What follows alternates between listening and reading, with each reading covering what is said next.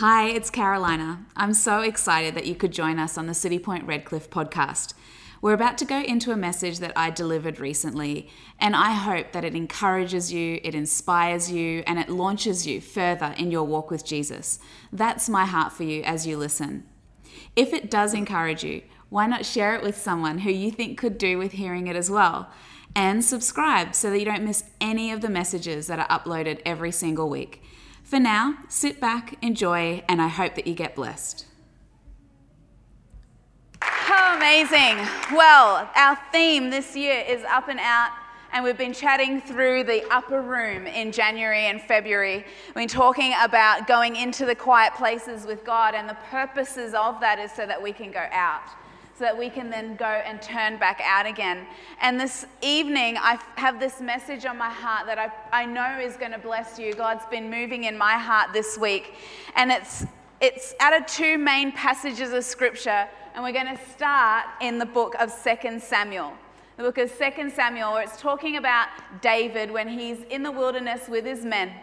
And we know the story of David, and King Saul is chasing him all the time, and there's a wrestle for the throne. Not that David's ever, causing it, but Saul is so insecure that he's constantly defending his position, and a part of that is that he's attacking David.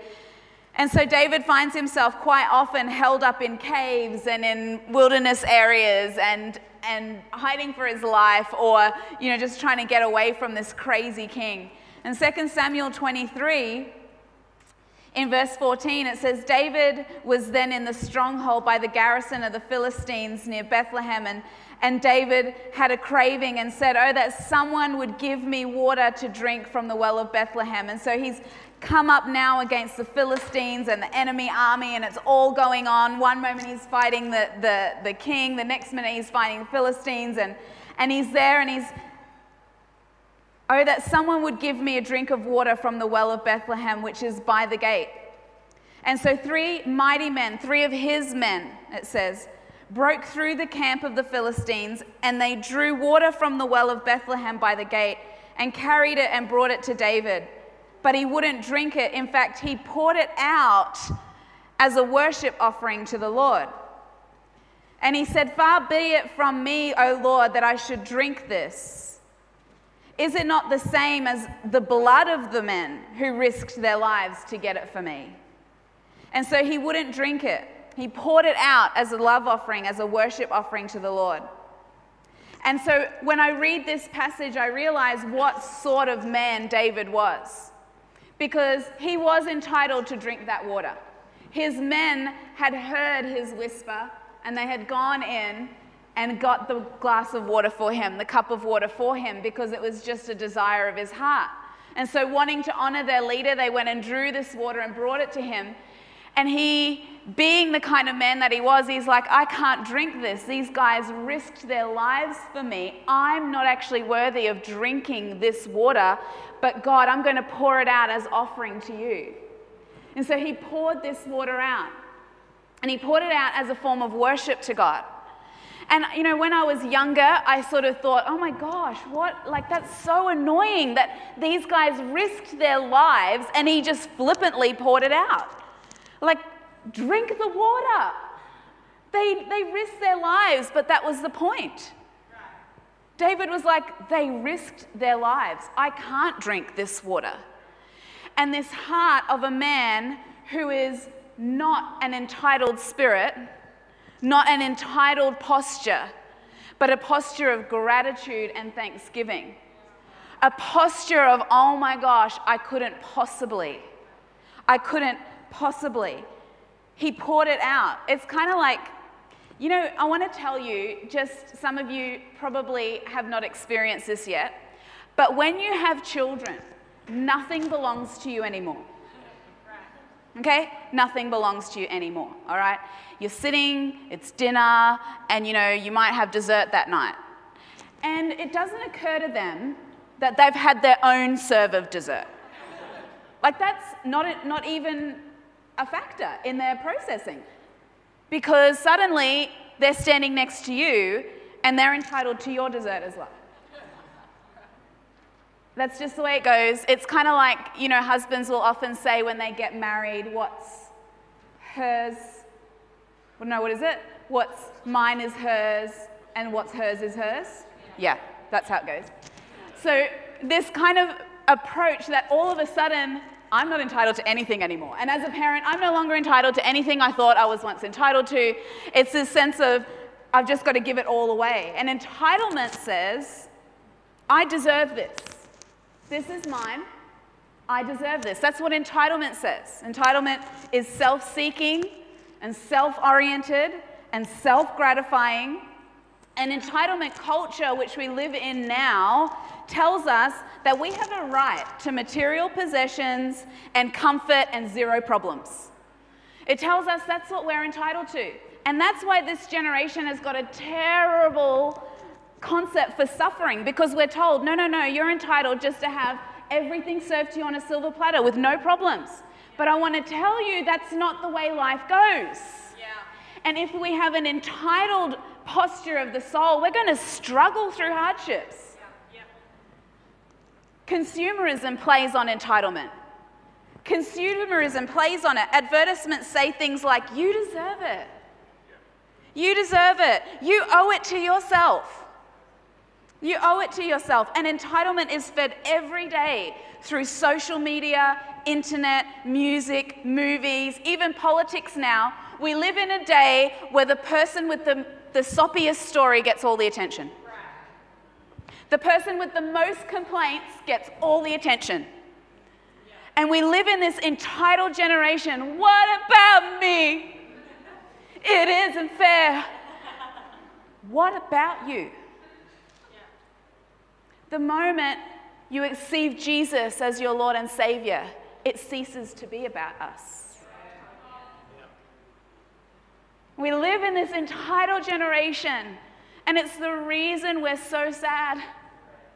It's the reason that we struggle so much. Can I tell you, you'll never keep yourself happy by trying to keep yourself happy. Entitlement impacts our lives in so many negative ways. Brene Brown puts it this way: what separates privilege from entitlement is gratitude. See, David didn't say, I'm entitled to this cup of water. He saw it as a privilege. Yes. As a privilege. If God's called you to something, you're privileged to do that. If God's called you by name and said, hey, I believe in you and I think you should do that, you're not entitled to people patting you on the back. You are in a privileged position. If God has called you and he loves you, that's a privilege. That's a privilege. David had gratitude for all that God had done for him. And when gratitude reigns in your life, then you instinctively live a life of generosity. You instinctively live a life that's turned outward for the things of God.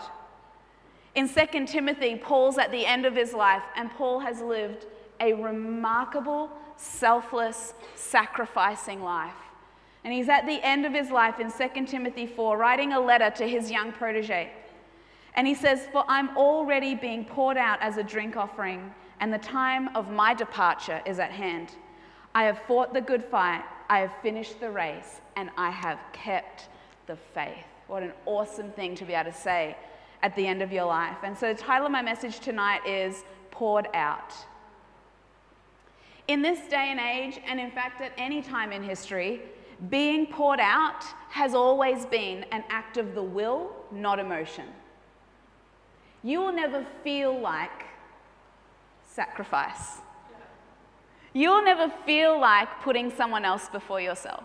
And so in all of history, pouring yourself out has been an act of the emotion, because some days you'll be tired, and some days you won't feel like you're enough, and some days you'll wrestle in your personal Gethsemane. Jesus did. There are going to be times where you're going to wrestle with God and you're going to go, I don't want to do this, God. Is there any other way? If Jesus did it, and I might feel like that from the time. Just stay here and wrestle here until the will of God transcends the flesh. You have to stay here until the will of God transcends the will of emotion, the will of thinking, the will of feeling, that's popular. Only then can you stand to your feet and live a life of obedience like Christ modeled for us. And your will comes subject to the will of God. That's when you can pour yourself out. And so we need a generation of holy obedience to the Lord, who move beyond what it feels like and what the wrestle in the mind is saying. And they can go, God, because you said, I will. And so we need to pour into people. We look up and we look out. We pour into people. Those people around you, look to the person on your left. Turn to your right. We pour out into people. Friendships. And do you know what? Friendships are never neutral. Friendships are always heading in some kind of direction. They're always moving. And genuine friendships move in positive, mutually beneficial directions. An entitled person looks for friends. A kingdom person makes friends. An entitled person looks for friends. It always amuses me when people are like, well, I didn't find any friends in that church. And my response is, did you look under the seats? That's where we keep them. You make friends. You make friends. A kingdom person makes friends. They pour into other people. John 15:13 says, greater love has no one than this, than to lay down his life for his friends. That's how you make friends. Good friends serve each other. In Romans 12 it says, let love be without hypocrisy. Abhor or hate what is evil. Cling to what is good. Be kindly affectionate to one another with brotherly love, giving preference to one another. What does that mean? That means you let other people go before yourself. That means you allow someone else's preferences to go before your own. Another translation says, learn to play second fiddle, which means you're the support, you're the harmony, you're the echo as someone else gets the spotlight. That's what it means. And that's what it means to pour into others, to give ourselves away, to pour into people by serving them. We need to pour into generations. Kingdom people plan for 3 generations. Entitled people plan for Saturday night. Proverbs 13:22, a good man leaves an inheritance for his children's children, but the wealth of the sinner is stored up for the righteous. A kingdom person plans 3 generations, but an entitled person plans Saturday night. We need to pour into the generations. This amazing man, David, knew he wasn't going to be the one to build the temple of God, but that didn't stop him. He didn't say, well, if it's not me, then I'm just going to not bother doing anything about it. Instead, what he did is he laid up all the resource so that his son could build it. And what he laid up was in the billions of dollars. His personal wealth contribution, some say, was $1.2 billion that he would never see the fruit of, that he laid up for the next generation to walk in the ways of God, to fulfill the plans of God. What blueprints are you and I going to leave for the next generation? What provision are we going to leave for the next generation? The things that we're not entitled to, that we're going to pour into the ones that we'll never see. To have enough faith that we can go into the next generations. The men and women who mortgage their homes to build this building. I often say I wish I could see them face to face. If I did, I would thank them from the bottom of my heart for what they built 45 years ago with you in mind. Yes. With you in mind. Someone mortgaged their home so that you could sit here in February 2023. Someone else who never knew your name, who never saw your face, who had no idea what your story would be, but they knew in the spirit, I'm going to do something for him, for her. I'm going to make a space. We've got to pour into the generations. What we leave for them is so important. And you know, grace, understanding the grace of God destroys entitlement and it brings about honor and gratitude. We need to understand this cup we're drinking from. Mark 14:23-24 in the message. Taking the chalice, Jesus gave it to them, thanking God, and they all drank from it. And he said, "This is my blood, the new covenant, poured out for many people." This is the cup we drink from that Jesus poured out for generations. This is the life of Christ that is poured out for us. And when we realize we're drinking from the cup of Christ, we cease being entitled and we immediately become grateful. The cup you and I get to drink from is the cup of Christ that he poured out for generations. And so we then in turn pour out for the ones who are coming up behind us. We have to pour out. We have to pour into the Lord. We pour out for people, we pour out for generations, and we pour into the Lord. You can't live off second-hand revelation. You have to pour into the Lord. Abraham Lincoln said, "You have to do your own growing no matter how tall your grandfather was." You have to do your own growing no matter how tall your granddad was. You can't live off someone else's revelation. You need your own story with the Lord. In the book of Job, I want to contrast now these two stories of Job and Abraham, who both poured out great sacrifice to the Lord. We see in the life of Job a man who lost everything. He was the wealthiest man in the region. He had children, he had flocks, he had health, and he lost it all. All his children died. All of his wealth was destroyed, and then his health was destroyed too. He went from the top of the ladder to the bottom of the ladder. And he says at the end of the book of Job, in chapter 42, when he's talking to God, because he spends 41 chapters with these so-called friends who are actually terrible friends. If you have friends like Job, change your friends. And he spends 41 chapters trying to figure out what's going on with his life, and he's trying to say to his friends all the time, "No, I'm sure I didn't do anything to deserve this. I love the Lord." He says some amazing things right through his loss. He continues to honor God. He continues to worship God. And he's having this discourse with these friends of his. And then right at the end, God turns up. And I love the last few chapters of Job. God's like, "Hey, Job, all right, are you ready to hear from me?" And he just puts Job in the most beautiful position of, "Oh, right. That's right."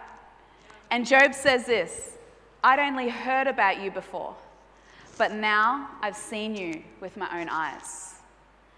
We all have to get to that place where we have our own story with the Lord. We have our own story with the Lord. Church, I can pay a price for you, and you need to know that I do, and I am. You need to know that I pray for you, that I fast for you, that I grieve for you, that I cover you with prayer. I can pay a price for you, and I do, but at some point you're going to need your own story with the Lord. I can pay a price for you, I can lead, but you're not worshiping me. And you're not worshiping any other person, and I believe that the Lord is tired of leaders and people who lead others back to themselves. And I'll accept this office that he's given me, but I'm only going to lead you to Jesus because it's the only place I know where to go. And if you follow me, that's where we're going. We're going into Jesus. I'm not pretending to have all your answers because I don't, but I know the one who does. Let me take you to him. Let me take you to him. It's the only pilgrimage I know to take. It's the only place I instinctively go again and again and again and again. I'll lead you into the only place I know how to get to, and that is Jesus. I don't have any other path. I actually don't have any other plan. If you are hoping to join a really, really strategic, like shiny, flashy movement, you've come to the wrong place. We're all just going to Jesus.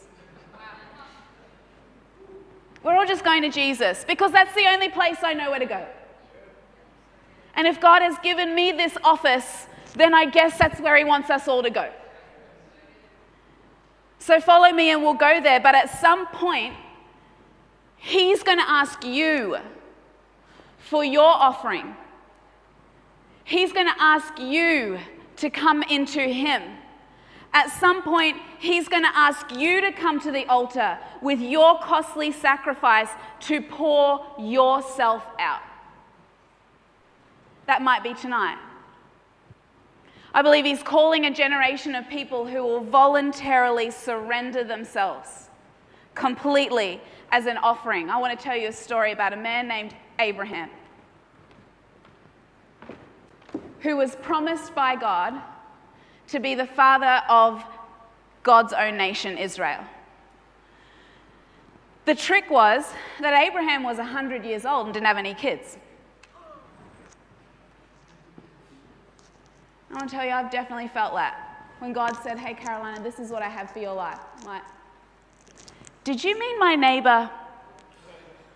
Pretty sure all my circumstances don't stack up to what you've said. And God reiterates the promise over and over and over again. And at the age of 100, his wife is 90. Don't go to the visuals, it's not good. They have a baby. Finally, Abraham's promised son has arrived. Finally, I can see it. I can finally see it. And in Genesis 22, verse 1 to 19, it says, and sometime later, they believe that Isaac, Abraham's son, was about 12 or 13 years of age. And sometime later, God tested Abraham. And he said to him, Abraham, here I am, he replied. And God said, take your son, your only son, who you love, Isaac, and go to the region of Moriah. Sacrifice him there as a burnt offering on the mountain that I will show you. What? I'm 100. I've waited all this time. You promised me something, God, and you gave me the greatest gift you've ever given me. And now I can see how the promise makes sense. Except, what? What? You're asking me to give you the most precious thing I have. There's going to be a time where God is going to invite you to the altar.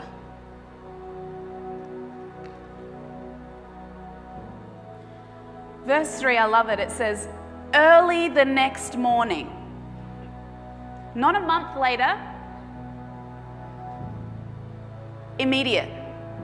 Early the next morning, Abraham got up and loaded his donkey. He took with him 2 of his servants and his son Isaac. And when he'd cut enough wood for the burnt offering, he set out for the place that God had told him about, Mount Moriah. On the 3rd day, Abraham looked up and saw the place in the distance, and he said to his servants, stay here with the donkey while the boy and I go over there, and we will worship, and then we will come back to you. Abraham took the wood for the burnt offering and placed it on his son's back. Can you imagine carrying the wood for your own sacrifice?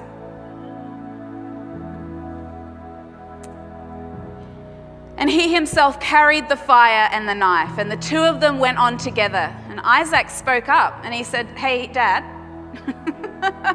Yes, my son, said Abraham. So the wood and the fire are here, but where's the lamb for the offering? Good question, son. Abraham answered, God himself will provide the lamb for the burnt offering, my son. And the two of them went on together. When they reached the place that God had told him about, Abraham built an altar. Can you imagine his heart, his broken, aching heart? Have you ever had to build an altar you didn't want to build? He built the altar there and arranged the wood on it. He bound his son and laid him on the altar on top of the wood. And he reached out his hand and took the knife to slay his son. But the angel of the Lord called out to him from heaven, "Abraham, Abraham, here I am," he replied. Like, yes.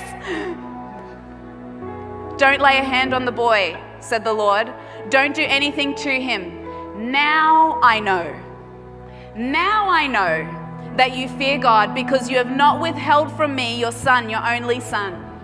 And Abraham looked up, and there in the thicket he saw a ram caught by its horns. And he went over and took the ram and sacrificed it and as a burnt offering instead of his son. And the angel of the Lord called to Abraham a second time and said, "I swear by myself, says the Lord, that because you've done this and you have not withheld your son, your only son, I will surely bless you and make your descendants as numerous as the stars in the sky and the sand on the seashore. Your descendants will take possession of cities. And through your offspring, all the nations of the earth will be blessed because you have obeyed me." But here's my challenge to you. I want you to put yourself in Abraham's shoes when he was asked. We have the blessing of reading the whole story and knowing that it ends well. He did not. And he still obeyed. Have you ever been asked to give up something that is the most precious thing to you?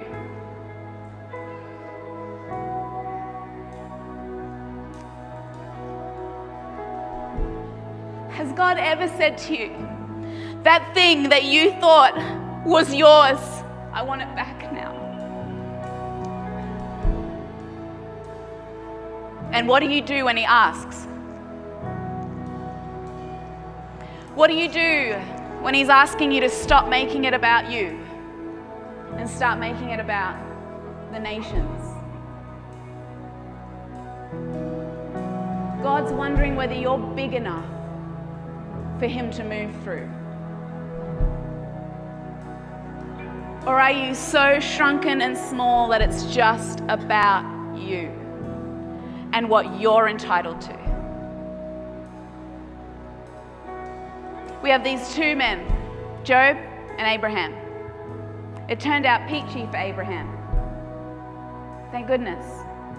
For Job, not so much. Not initially.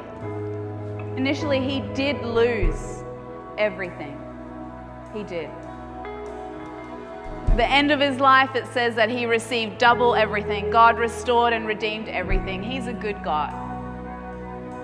My question and my challenge to us tonight is, when there's no guarantee of a return, will you still give what he's asking you to give?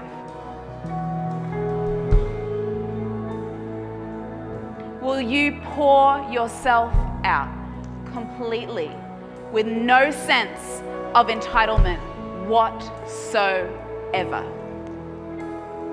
I've got a little note at the top of my page. Remember, Carolina, entitlement and gratification will not benefit the kingdom. What I'm asking tonight is, do you realize he's calling you to be a gateway for others? But you have to be big enough to be a father of nations, a mother of nations. You have to be big enough for that. And tonight I want to open up the altar. I'd love for you to stand. Thank you for listening. We pray that this message inspires you to unmistakably influence your world for good and for God. Go ahead and share it with a friend. And can I invite you to connect with us on one of our many social media platforms as well? Most importantly, if you made a decision to follow Jesus, I want to say congratulations. This is the beginning of a life-changing journey. We'd love to see you at one of our many City Point Church services around the world this Sunday. And you can find out more about our service times and locations at citypointchurch.com. We would be so thrilled to see you there.